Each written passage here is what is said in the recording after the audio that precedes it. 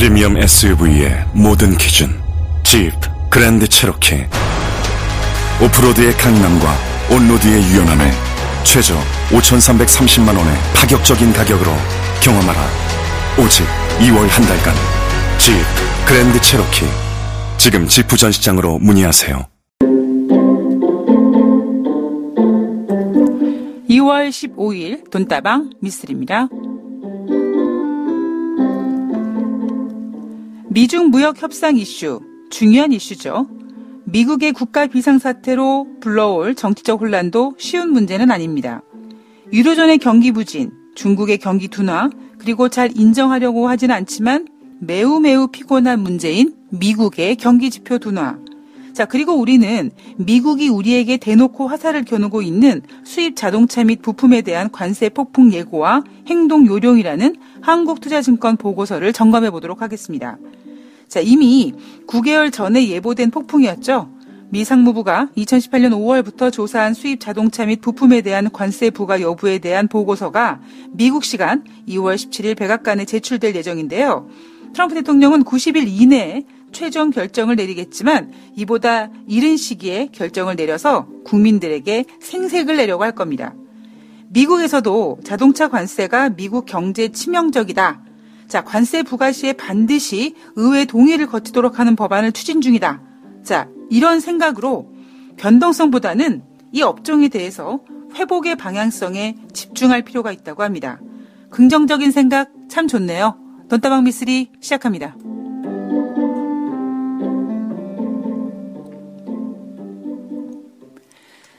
네, 2월 15일 금요일 돈다방 미쓰리 시작하겠습니다. 만약에 제가 증권회사에 입사하지 않았다면, 만약에 제가 주식을 하지 않았다면, 참 저는 진짜 제가 가끔씩 표현하는 그 똥꼬발랄의 실체, 진짜 긍정적이고 뭐 아마 이런 삶을 살지 않았을까. 예.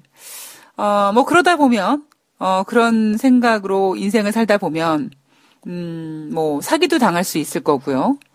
뒤통수 맞는 일은 아마 다반수이지 않을까. 뭐 그런 생각도 해봤고요. 그런데 이게 결과적으로 예, 잘된 일인지 못된 일인지는 모르겠습니다만 제가 주식시장에 이제 발을 담그고 이 바닥에서 산전수전 공중전을 뭐 진짜 수중전까지 다 겪으면서 의심병도 생겼고요. 쉽게 믿지 않고 여러 번 확인하고 또 확인하고 그리고 일단 있는 사실을 그대로 믿기보다는 한 번쯤 꼬아서 보는 그런 어떤 변화를 겪다 보니까요. 글쎄요, 저는 지금 제가 생각했을 때 제가 방송에서 뭐 제가 맘만 먹고 사기치면은 진짜 뭐 제주도를 팔아먹을 수 있을 것 같다. 이런 이야기를 하지만 제가 주식시장에 몸담고 있으면서 그나마 고맙고 감사한 건 뭐냐면 물론 이게 참 되게 사람이 어느 정도 냉소적인 부분도 있을 거고요. 예, 그런 성격적인 부분도 있겠지만 최소한 똥꼬발랄하게 살면서 뒤통수 맞고 사기치는 일은 좀 덜 당하지 않을까 뭐 그런 생각을 하게 됐습니다. 제가 여러분들께 최근 들어서 방송에서 경제 지표에 대한 어떤 불신에 대한 이야기를 예, 종종 해드리고 있는데요. 제가 어제 방송에서 여러분들께 말씀을 해드리려고 하다가 이제 시간이 없어서 못했는데, 저는 요즘에 주식시장을 보면서 예전에 그러니까 한 10여 년 전에 어떤 개별 종목에 관련된 모습을 전체 시장에서 보고 있는 듯한 느낌이 들어요. 그러니까 그 얘기는 뭐냐면 어떤 개별 종목, 그게 뭐 세력주가 됐던 뭐 어떤 주가 됐던 어떤 종목이 상승하거나 하락하고 이랬을 때 다양한 찌라시들이 나왔었고요. 그리고 왜곡된 지표들도 나왔었고요. 또 많은 그 종목에 들어가 있는 개인 투자자들이 다양한 의견들을 제시하면서 알고 있는 재료가 기다 아니다 이렇게 논쟁도 했었고요. 그런 것처럼 마치 지금 대한민국의 주식시장이라는 이 어떤 그냥 개별 종목 같은 이런 코스피 시장, 코스닥 시장이 그리고 대한민국 주식시장뿐만 아니라 글로벌 경제, 글로벌 주식시장 자체가 마치 한낱 개별 종목처럼 많은 언론에 의해서 이렇게 흔들리고 저렇게 흔들리고 어떤 말이 맞는지도 모르겠고 진짜 다찌라시처럼 느껴지고 그죠? 왜곡되는 부분도 굉장히 많고 그리고 마치 개별 종목을 보유하고 있는 투자자가 분명히 이 종목이 올라갈 거라고 믿고 그 종목을 샀는데 나중에 사고 계속 시간이 흘러도 올라가지 않는 거예요. 이상하다. 분명히 내가 들은 정보는 이 종목이 올라갈 거라 그랬는데 왜 안 올라가지? 그래서 분명히 제3자가 봤을 때 혹은 뭐 그 종목 자체로 어떤 뭐 작전이 깨졌다든가 아니면 공개되기로 했던 어떤 정보가 좀 뭐 잘못됐다든가 뭐 그런 분명히 안 좋은 상황이 팩트임에도 불구하고 그 종목을 보유하고 있는 개인 투자자분들은 믿지 않죠. 아니야. 저게 그냥 개인들 어떤 실명 매물을 이렇게 끌어내기 위해서 일부러 저런 악성 루머를 퍼뜨리는 거야. 세력들이 이렇게 악성 루머를 퍼뜨리면은 개인들이 포기해서 개인들 물량들을 실명 매물이 쏟아져 나올 거야. 그러니까 나는 저기에 믿지 말고 올라갈 거라는 것에 대해서 진짜 이건 올라갈 거니까 믿어야지. 아마 이런 생각으로 정말 문지기가 되는 것처럼 저는 요즘에 국내 증시뿐만 아니라 글로벌 증시를 보면서 더 확장된 찌라시와 더 확장된 어떤 시가총액이 엄청나게 큰 그 개별 종목을 보고 있는 듯한 느낌이 듭니다. 왜 제가 그런 생각을 하고 있는지는 이제 오늘 방송을 이제 들으시면서 아마 미쓰리가 그래서 그런가 보다라고 생각을 해 주실 것 같은데요. 우선 제가 지난번에 지금 미국과 중국의 무역 협상, 뭐 자존심 게임이 진행되고 있는 과정 속에서 미국이 중국을 공격하는 여러 가지 방법 중에 하나에 이런 게 있죠. 중국이 발표하는 경제 지표, 경제 성장률 저거 왜곡된 것이다. 잘못된 걸 거다라고 얘기하지 않습니까? 뭐 중국이 올해 경제 성장률이 뭐 6%다. 막 이런 얘기 나오면 에이, 실제로는 더 안 좋을 거야. 저거 중국 정부가 저거 경제 지표 왜곡시킬 거야. 이렇게 미국이 중국을 공격하면 미쓰리는 그런 얘기를 하죠. 야, 니네는 뭐 별반 다르냐? 이런 얘기를 하죠. 그리고 아마 여러분께서 제가 이렇게 뭐 어떤 경제 지표의 왜곡이라든가 뭐 저는 숫자 믿지 않아요. 실적 믿지 않아요. 뭐 이런 얘기했을 때마다 쟤는 역시 문과여서 그런가 보다. 여러분 다시 말씀드리지만 경영학과는 문과예요. 뭐 여하튼 뭐 그렇게 생각하실 수 있는데 하셨을 텐데 아마 최근 들어 나오는 지표들을 보면서 그리고 그들이 그 지표들을 어떻게 해석하는지 그 해석을 보면서 어쩌면 미쓰리의 생각에 많이 좀 동조해 주실 수 있는 그런 마음의 변화를 느끼실 것 같습니다. 저는 진짜 뭐 이런 거죠. 당장 2월 1일 날 금요일 날 발표된 1월 달 노동부에서 발표된 1월 달 고용 지표 좋았다고 얘기했습니다. 그죠? 비농업자 고용자 수 30만 건이 넘었고 실업률이 지금 4.0%까지 2달 연속 상승하고 있음에도 비농업자 고용자 수가 증가된 것 30만 건이 넘어간 것에 대해서 흥분했잖아요. 그런데 뭐가 문제였습니까? 11월 달 지표와 12월 달 비농업자 고용자 지수를 7만 건씩 하향 조정했거든요. 이런 부분.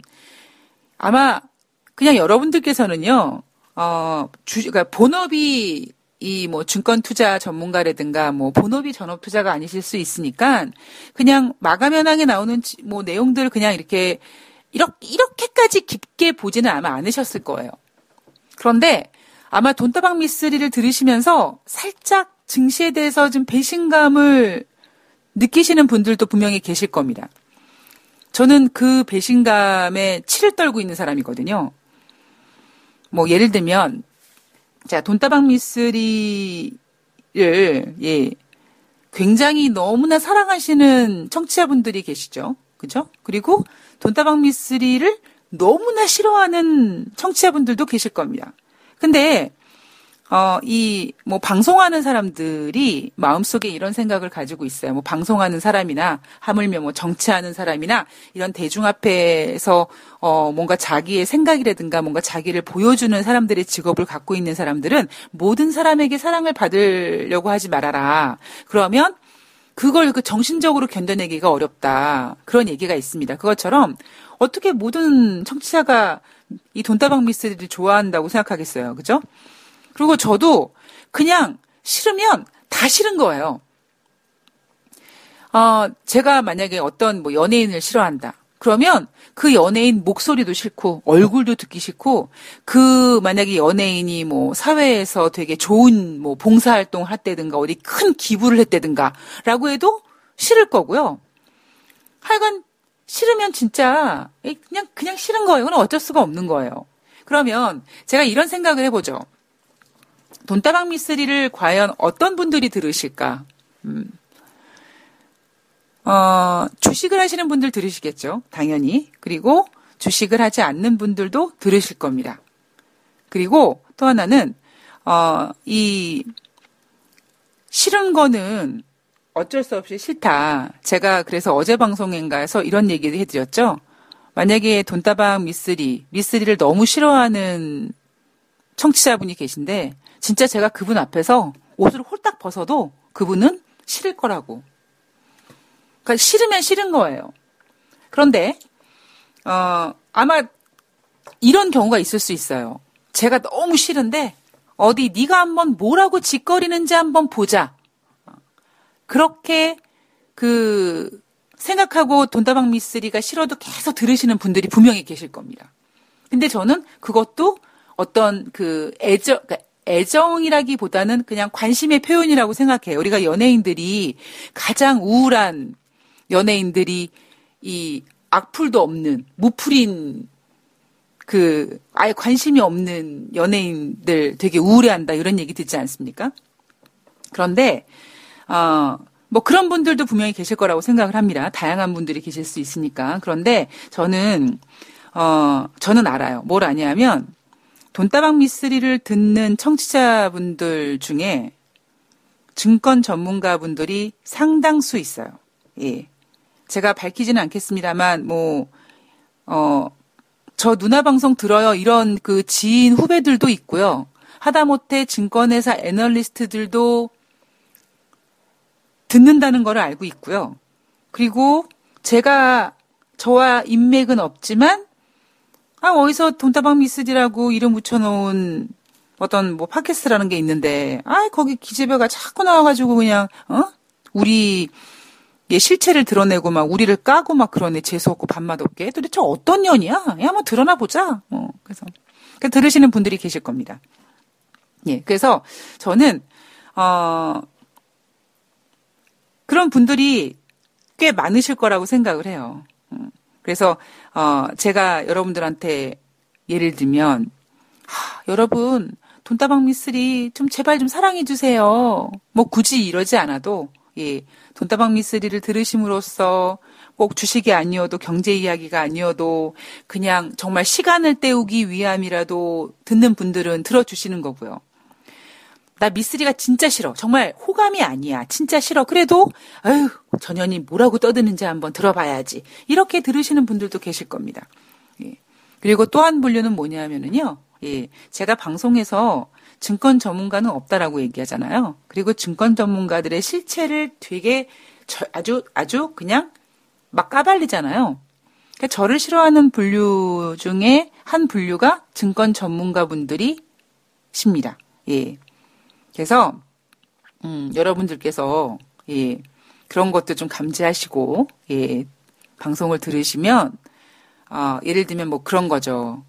뭐 악플이 올라왔다. 그러면 어머 미쓰리가 상처받겠다. 물론 기분은 나쁜 일입니다. 야, 기분은 나빠요. 예, 좋은 얘기도 여러 번 들으면 실증 나는데 악플 올라오는 거 기분 좋을 사람 없습니다만 저는 그런 생각을 한번 해봐요. 악플이 올라오는 그 내용들을 보면서 과연 이분은 왜 이런 이야기를 썼을까?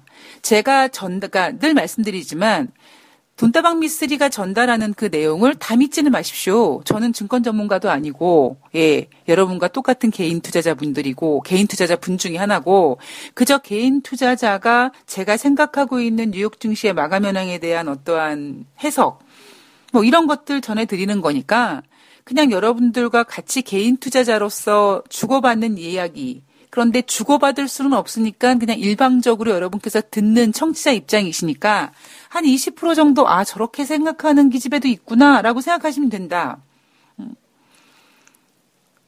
그래서 여러분들이 제가 어떤 제시한 시나리오라든가 제 방향성에 대해서 미쓰리 나는 그렇게 생각하지 않아 라고 하지만 그거를 공유하기는 참 좀 이렇게 쉽진 않은 상황이잖아요. 자, 그러면 대부분 청취자분들이 그런 생각을 가지고 계시다면, 그런 생각을 가지고 계신 분들이 올려주시는 어떠한 그 의견과, 그리고 제가 딱 보면 알죠. 이분은 증권 전문가구나. 그래서 내가 방송에서 증권 전문가를 까는 게 너무나 싫어서 날 이렇게 싫어하는구나라는 거를 본능적으로 느낍니다. 그래서 여러분들께서 혹시 뭐 그런 부분이 앞으로도 진행이 되면 왜냐하면 저는 앞으로도 계속 지금처럼 할 거기 때문에 증권 전문가는 없고요. 뭐 여러분들이 전문가가 되시라는 건 아니지만 증권 전문가는 없기 때문에 최소한 여러분들이 내가 2배를 벌어야지 3배를 벌어야지 어떤 전문가가 내가 부자를 만들어줄게 그거 믿지 마시라고요. 그러니까 제가 앞에서도 말씀드렸지만 저는 마음만 먹으면 진짜 맘만 먹고 사기치면 제주도 팔아먹을 수 있다고 하잖아요. 제가 맘만 먹고 증권 전문가 하면 여러분들 지갑을 거덜낼 수 있다니까요. 그러니까 그런 관점에서 봤을 때 그리고 이 바닥이 굉장히 좁기 때문에요. 저는 대부분의 증권 전문가분들을 다 알고 있습니다. 네가 나를 어떻게 알아? 라고 하죠. 늘 말씀드리잖아요. 저는 한경화호를 제외하고 제가 다 출연했다고요. 이 바닥에 한 20년 있으면 거기에다가 증권회사만 4군데 옮겼고요. 증권방송만 지금 한경화호를 제외하고 다 출연했고요. 지금 돈다방 미쓰리만 제가 4년째 하고 있어요. 그리고 제가 술도 잘 마시죠. 사람들 만나는 거 좋아하죠. 제 이쪽으로 관련된 인맥이 얼만큼 되겠습니까?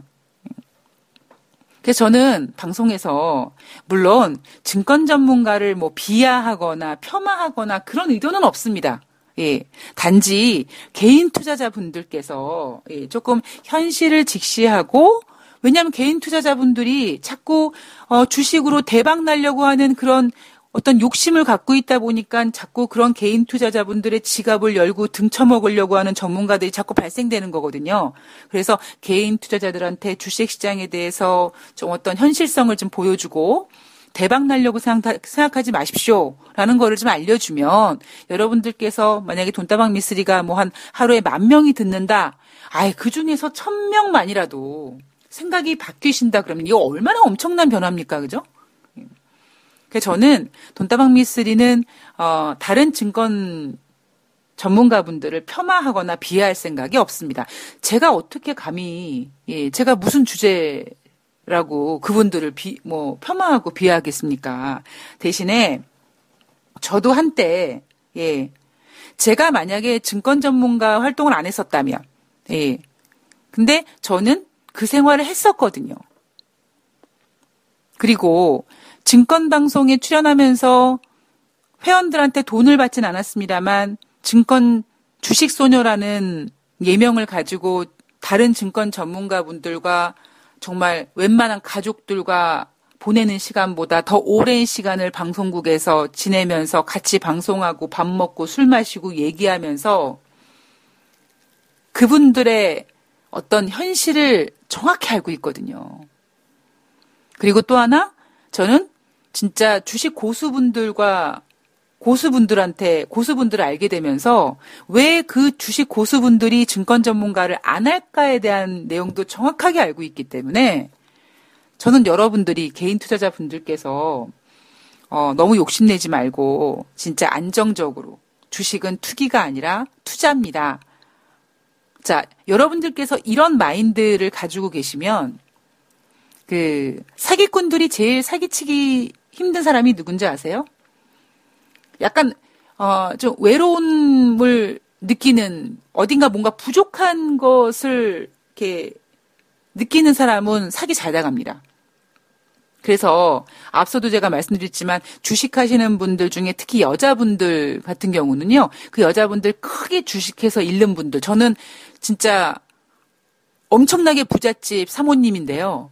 미모도 엄청나게 예쁘세요. 그런데 막 건물이 몇 개가 있는데 그 사모님이 건물을 몇 개를 날려먹은 거예요. 그래서 어느 정도였냐면 남편이 하도 주식에 이 와이프가 중독이 되니까 김밥 천국 같은데 이렇게 취직을 시켜가지고 김밥을 말게 한 거예요. 김밥 말면은 이제 주식을 안 볼 것 같으니까. 근데 이제 이 와이프는 자기가 건물을 날려먹은 게 있으니까 남편이 시키는 대로 그냥 김밥을 마는데 그 중독이 어디 갑니까? 김밥을 말면서도 주식을 해요. 근데 왜 그러느냐? 그 여자분이 왜 주식을 하느냐? 남편분이 돈은 많으니까 자꾸 밖으로 도시는 거예요. 더 자세히 말씀드릴까요? 물론 뭐 이게 어떤 뭐 개인적으로 어떤 뭐 신상 뭐 이런 게 있을 수 있지만 제가 뭐 실명을 밝히거나 이런 건 아니니까 그 여자분이 불감증인 거예요. 그러니까 부부관계가 안 좋으니까 자꾸 남자분이 밖으로 돌고 또 이 아내분도 자기가 그런 불감증을 걸린 걸 알고 남편분이 거리를 두고 있으니까 뭔가 그런 남편의 사랑에 대한 어떤 그 간절함과 부족함을 느끼다 보니까 주식에 발을 딛게 된 거거든요. 그런 것처럼 뭔가 부족함이 보이는 사람, 그리고 되게 욕심을 많이 내는 사람, 이런 사람들한테는요, 그 주변에 사기꾼들이 쫙 포진되어 있습니다. 그럼 여러분들께서는 제가 요즘에 살짝 감성적으로 뭐 발렌타인데이를 맞이해서 이렇게 카톡, 이모티콘 같은 거를 보내라, 이런 이야기도 해드리고, 그러니까 뭔가 정서적으로 부족함을 좀 채울 수 있다면, 그 정서적인 부족함을 채우기 위해서 주식에 올인하는 일은 없어지겠죠. 그리고 또 하나, 여러분들께서 막 내가 막 주식으로 막 2배, 3배 벌어야지라는 욕심을 딱 갖는 순간에 여러분들은 주변 사기꾼들한테 타겟이 됩니다. 제가 방송에서 제 이야기를 다 말씀드리지 않는다고 하잖아요. 예. 그렇다고 제가 사기를 쳤다라는 건 아니지만, 예, 저는 이 증권 바닥에서 제가 할 수 있는 돈은 다 굴려봤어요. 어떤 식으로 굴려봤는지에 대해서는 아마 제가 굳이 말씀을 안 드리겠습니다. 그래서 제가 증권 전문가를 하지 않는 이유, 예. 그리고 여러분들께 증권 전문가가 없다라고 하는 이유. 물론, 진짜, 나는 그렇게 욕심내진 않는데, 그래도, 증권 전문가랑 이렇게 종목 받고 그런 게 재밌어. 그런 의미면은 상관이 없습니다. 그분들도 먹고 살아야 되니까. 그래서, 돈다방 미쓰리가 추구하는 어떤 그 방송 컨셉에 대해서 저는 이제 너무나 확고해요. 예. 저는 이 돈다방 미쓰리가 가지고 있는 이 컨셉은 이제 진짜 그 누구도 흔들 수 없을 것 같아요. 그렇기 때문에 분명히, 어떤, 기존에 지금 증권 전문가분들이 들으실 때는 굉장히 제가 밥맛이 없겠죠. 정말 제가 지나가다가 정말 교통사고로 죽었으면 좋겠다라고 바라는 분도 계실지 모르겠다라고 제가 한번 말씀드리지 않았습니까? 예. 그런데 다시 말씀드리지만 저는 그분들을 비하하거나, 예, 그분들을 폄하할 생각은 전혀 없습니다. 단지 제가 증권회사 브로커로 있었을 때 제가 고객들한테 수익을 못 내줬고 제가 그분들 돈을 말아먹으려고 일부러 그랬겠습니까? 그건 아니었었거든요. 뭔가 제가 증권 브로커로 진짜 증권 전문가로 근무하면서 제가 전문가로서의 느끼는 한계가 있기 때문에 이거는 안 되는구나라는 걸 느낀 거거든요. 배운 거거든요, 제가. 그렇기 때문에 제가 자신 있게 개인 투자자분들한테 전문가는 없으니까 이런 얘기를 할 수 있는 겁니다. 그래서 혹시 여러분들께서 돈다방 미쓰리를 들으실 때 저는 돈다방 미쓰리를 어떤 분들이 들으시는지까지 다 알고 있으니까 여러분들께서도 그렇구나라고 생각하시면 될 것 같습니다. 자, 도대체 언제쯤 돼야지 이놈의 돈다방 미쓰리 컨셉을 이렇게 설명드리지 않아도 그냥 여러분들께서 그러려니 하고 들으실지 더 열심히 하는 방법밖에 없겠죠.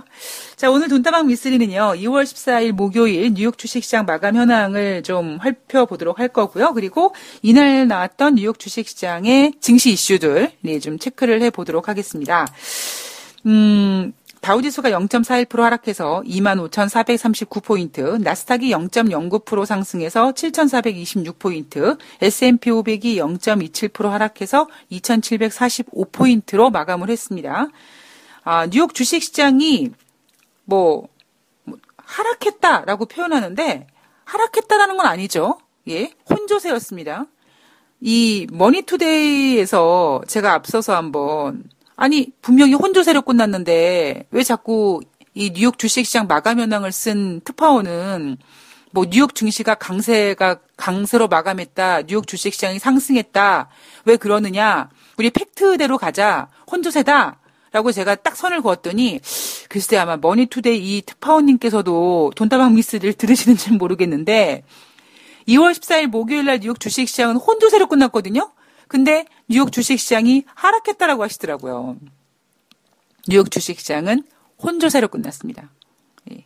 올라간 건 올라간 거고 내려간 건 내려간 거고 우리 거기에 대해서는 왜곡하지 말자고요. 왜냐하면 앞서도 말씀드렸지만 여러분들은요. 지금 매일매일 주식시장에서 여러분들 얼마나 진짜 이런 표현은 좀 죄송하지만 여러분들이 얼마나 주식시장에게 희롱당하고 계신지 아십니까? 제가 말씀드리잖아요. 이 주식시장이 여러분들을 어떻게 희롱하는지 한번 얘기해줘. 그러면은요. 글쎄요. 저 죽을 때까지 하루에 하나씩만 얘기해도 될 것 같아요. 그만큼 정말 엄청나고 진짜 어마어마합니다.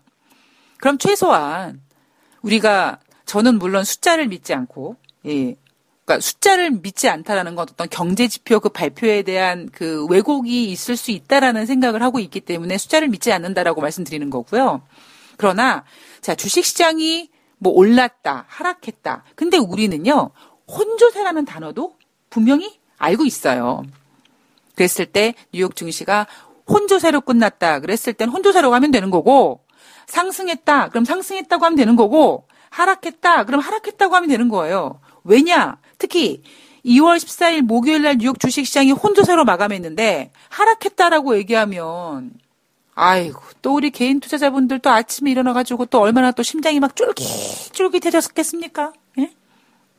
거기에다가 돈다방 미쓰리를 좀 들으시는 분들은 미쓰리가 그렇지 않아도 점쟁이 빤스를 훔쳐 입었나 얼마 전에 소매 판매 막 얘기하던데 소매 판매가 덜 나왔다고 하는데 진짜 미쓰리 말대로 미국 경기가 막 꺾이는 거 아니야. 이거 막 심장이 막 쫄깃쫄깃해졌을 거 아니에요. 근데 이날을 주식시장은 어떻게 마감했다? 혼조세로 마감했다. 나스닥은 상승했습니다. 자, 이날 뉴욕 주식시장이 혼조세로 마감했는데 혼조세로 마감하게 된 이유가 뭐냐면 바로 2009년도 금융위기 이후 최악의 소비 지표가 발표가 됐다라고 얘기하고 있고 자, 이 부분에 대해서는 제가 되게 2부에서 여러분들이 어머 야, 미쓰리, 야, 너 이런 얘기는 솔직히, 물론, 공짜로 들으면 좋겠지만, 야, 이런 얘기는 좀 가급적이면 유료로 좀 전환해라. 라고 할 정도로 아주 깜찍한 얘기를 제가 2부에서 해드릴게요. 자, 기대하시고요. 자, 그리고, 국가 비상사태 선포 방침에 대한 우려감도 존재했습니다. 자, 여러분들 제가, 다시 말씀드리지만, 제가 방송에서 점쟁이 빤스를 훔쳐 입었다, 맞췄다, 이런 얘기 하는 거 있어서 제가 여러분 자랑해서 뭐 하겠습니까? 예, 제가 전문가예요? 제가 자랑해가지고 여러분들 저 이렇게 될 거라고 맞췄으니까 저한테 한 달에 회비를 88만 원씩 내고 저한테 회원 가입을 하십시오. 제가 이럴 겁니까? 그러니까 저는 방송에서 제가 맞췄다 안 맞췄다 이거를 이렇게 얘기했을 때 그냥 방송 컨셉으로 여러분 제가 점쟁이 빤스를 훔쳐 입었지 뭐예요. 뭐 이렇게 얘기하는 어떤 재미로 들으셔야 되는 거예요. 예. 그러니까, 아유, 재수없어. 아유, 또 뭔가 또 맞췄나 보다. 아이고, 그래. 고장난 시계도 하루에 2번은 맞히지. 뭐 이렇게 빈정거리지 말라는 얘기예요. 예. 부탁드리겠습니다. 예. 그러니까, 다시 말씀 안 드려도 되겠죠? 예. 그러니까, 그냥 제가, 여러분, 내가, 그렇게 될 거라고 했죠? 아이고, 내가 점쟁이 빤스를 훔쳐 입었나 봐요. 이거는, 그냥 좀 웃기자고, 예? 그냥 미스디가 그냥 그렇게 얘기하는 거지. 제가 그렇게 얘기해서 여러분들한테 뭐 회원을 가입하라고 합니까? 뭐 딴짓을 합니까? 안 하잖아요. 그렇기 때문에 그냥 여러분 방송을 재밌게 들으세요. 제가 뭐 점쟁이 빤스를 훔쳐 입었다 이런 표현 하는 거에 있어서 물론 싫으면 진짜 싫지만 진짜 싫은 분은 제가 이런 얘기 계속하면 그냥 안 들으실 거예요, 방송을. 예, 그러면 되는 거고, 그렇지 않고 계속 들으실 거라면은요, 그냥 뭐 제가 애교가 없기 때문에 애교로 받아주세요라는 얘기는 못 하겠지만, 그냥 방송 컨셉이라고 생각하십시오.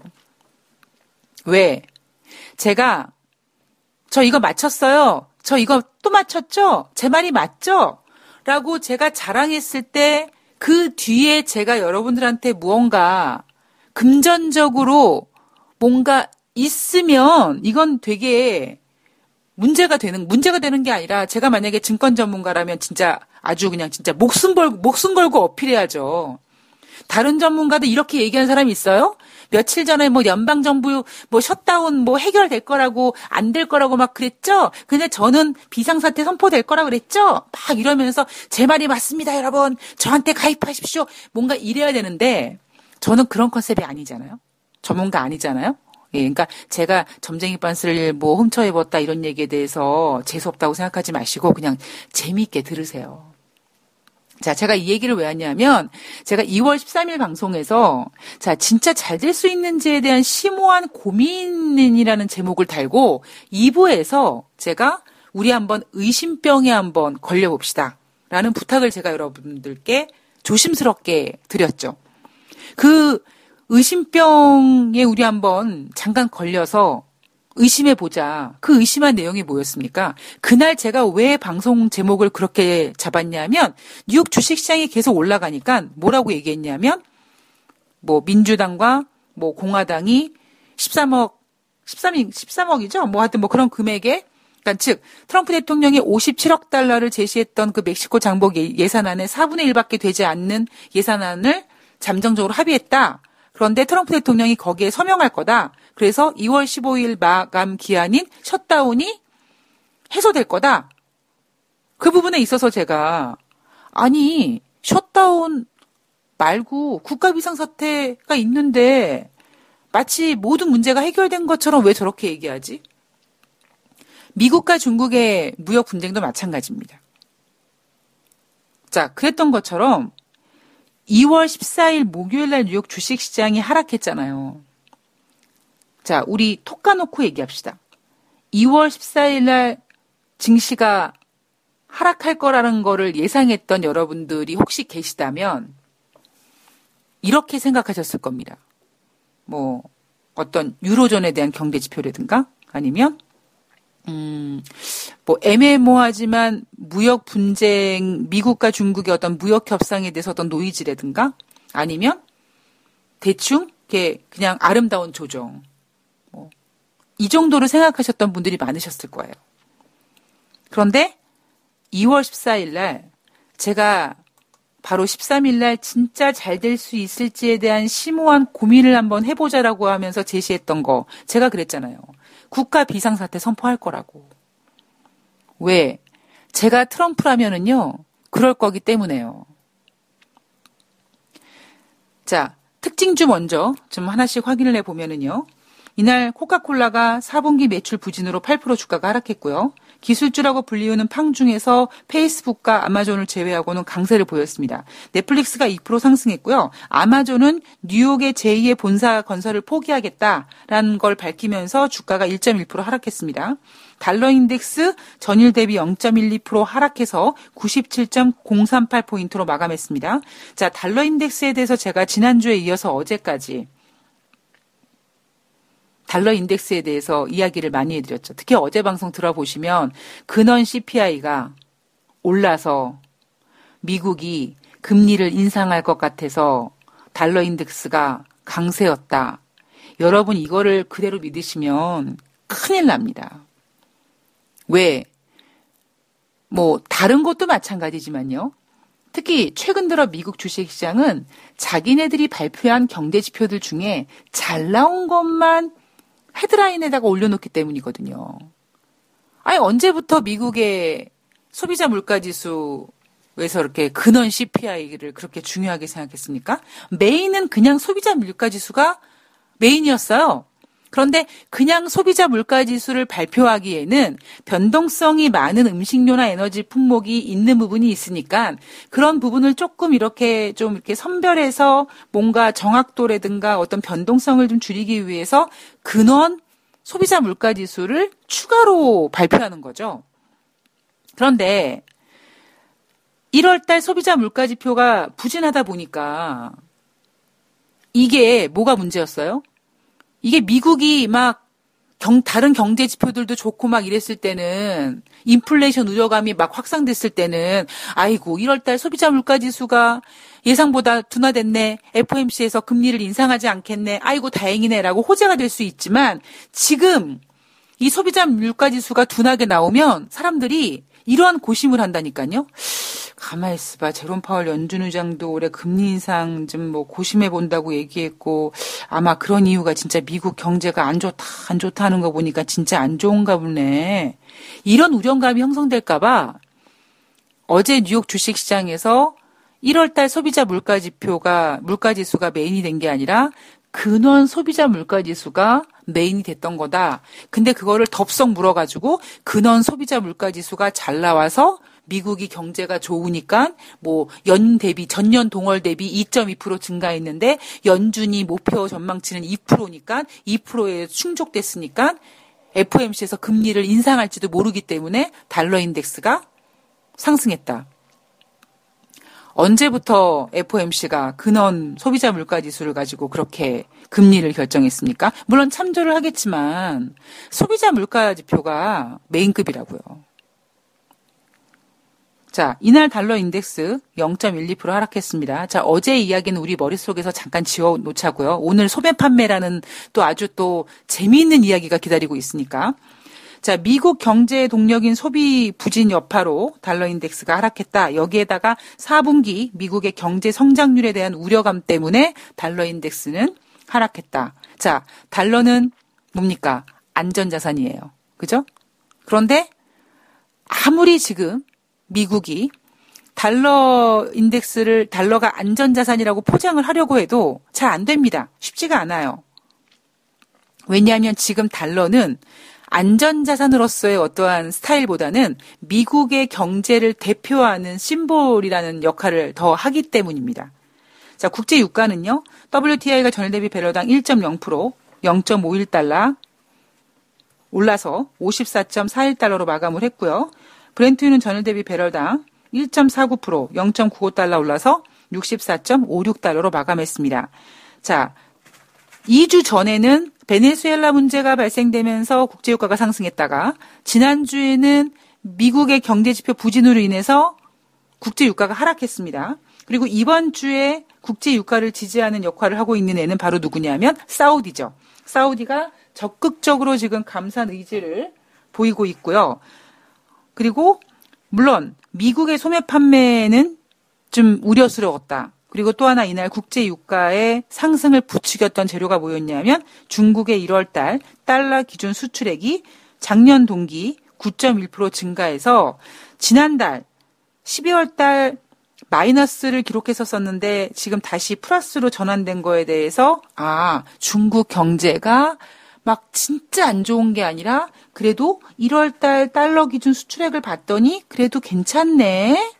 어떤 이런 안도감이 국제유가의 상승을 부추겼습니다. 국제금값, 자, 전일 대비 온수당 1.20달러 하락해서 1313.90달러로 마감했고요. 자, 국제금값은 지금 국제금값, 국제유가 이거는요. 지금 그렇게 중요하지 않아요.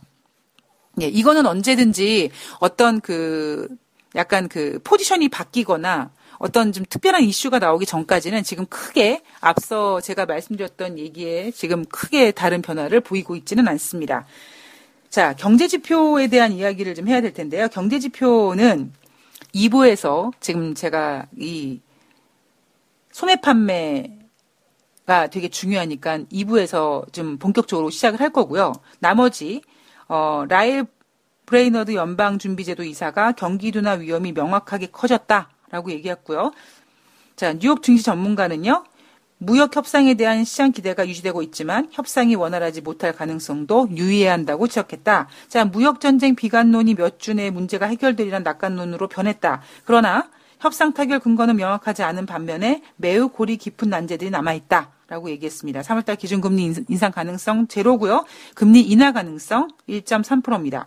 VIX 변동성 지수 3.64% 상승해서 16.12포인트로 마감을 했고요. 자, 2부에서 경제지표 특히 목요일 날이었기 때문에 주간 신규 실업수당 청구 건수가 발표가 됐고요. 그리고 다른 물가지표. 어제는 생산자 물가지표가 아니라 어제는 소비자 물가지표였는데 이날은 1월달 미국의 생산자 물가지표가 발표가 됐습니다. 그리고 소매 판매 이야기 해야 되겠죠.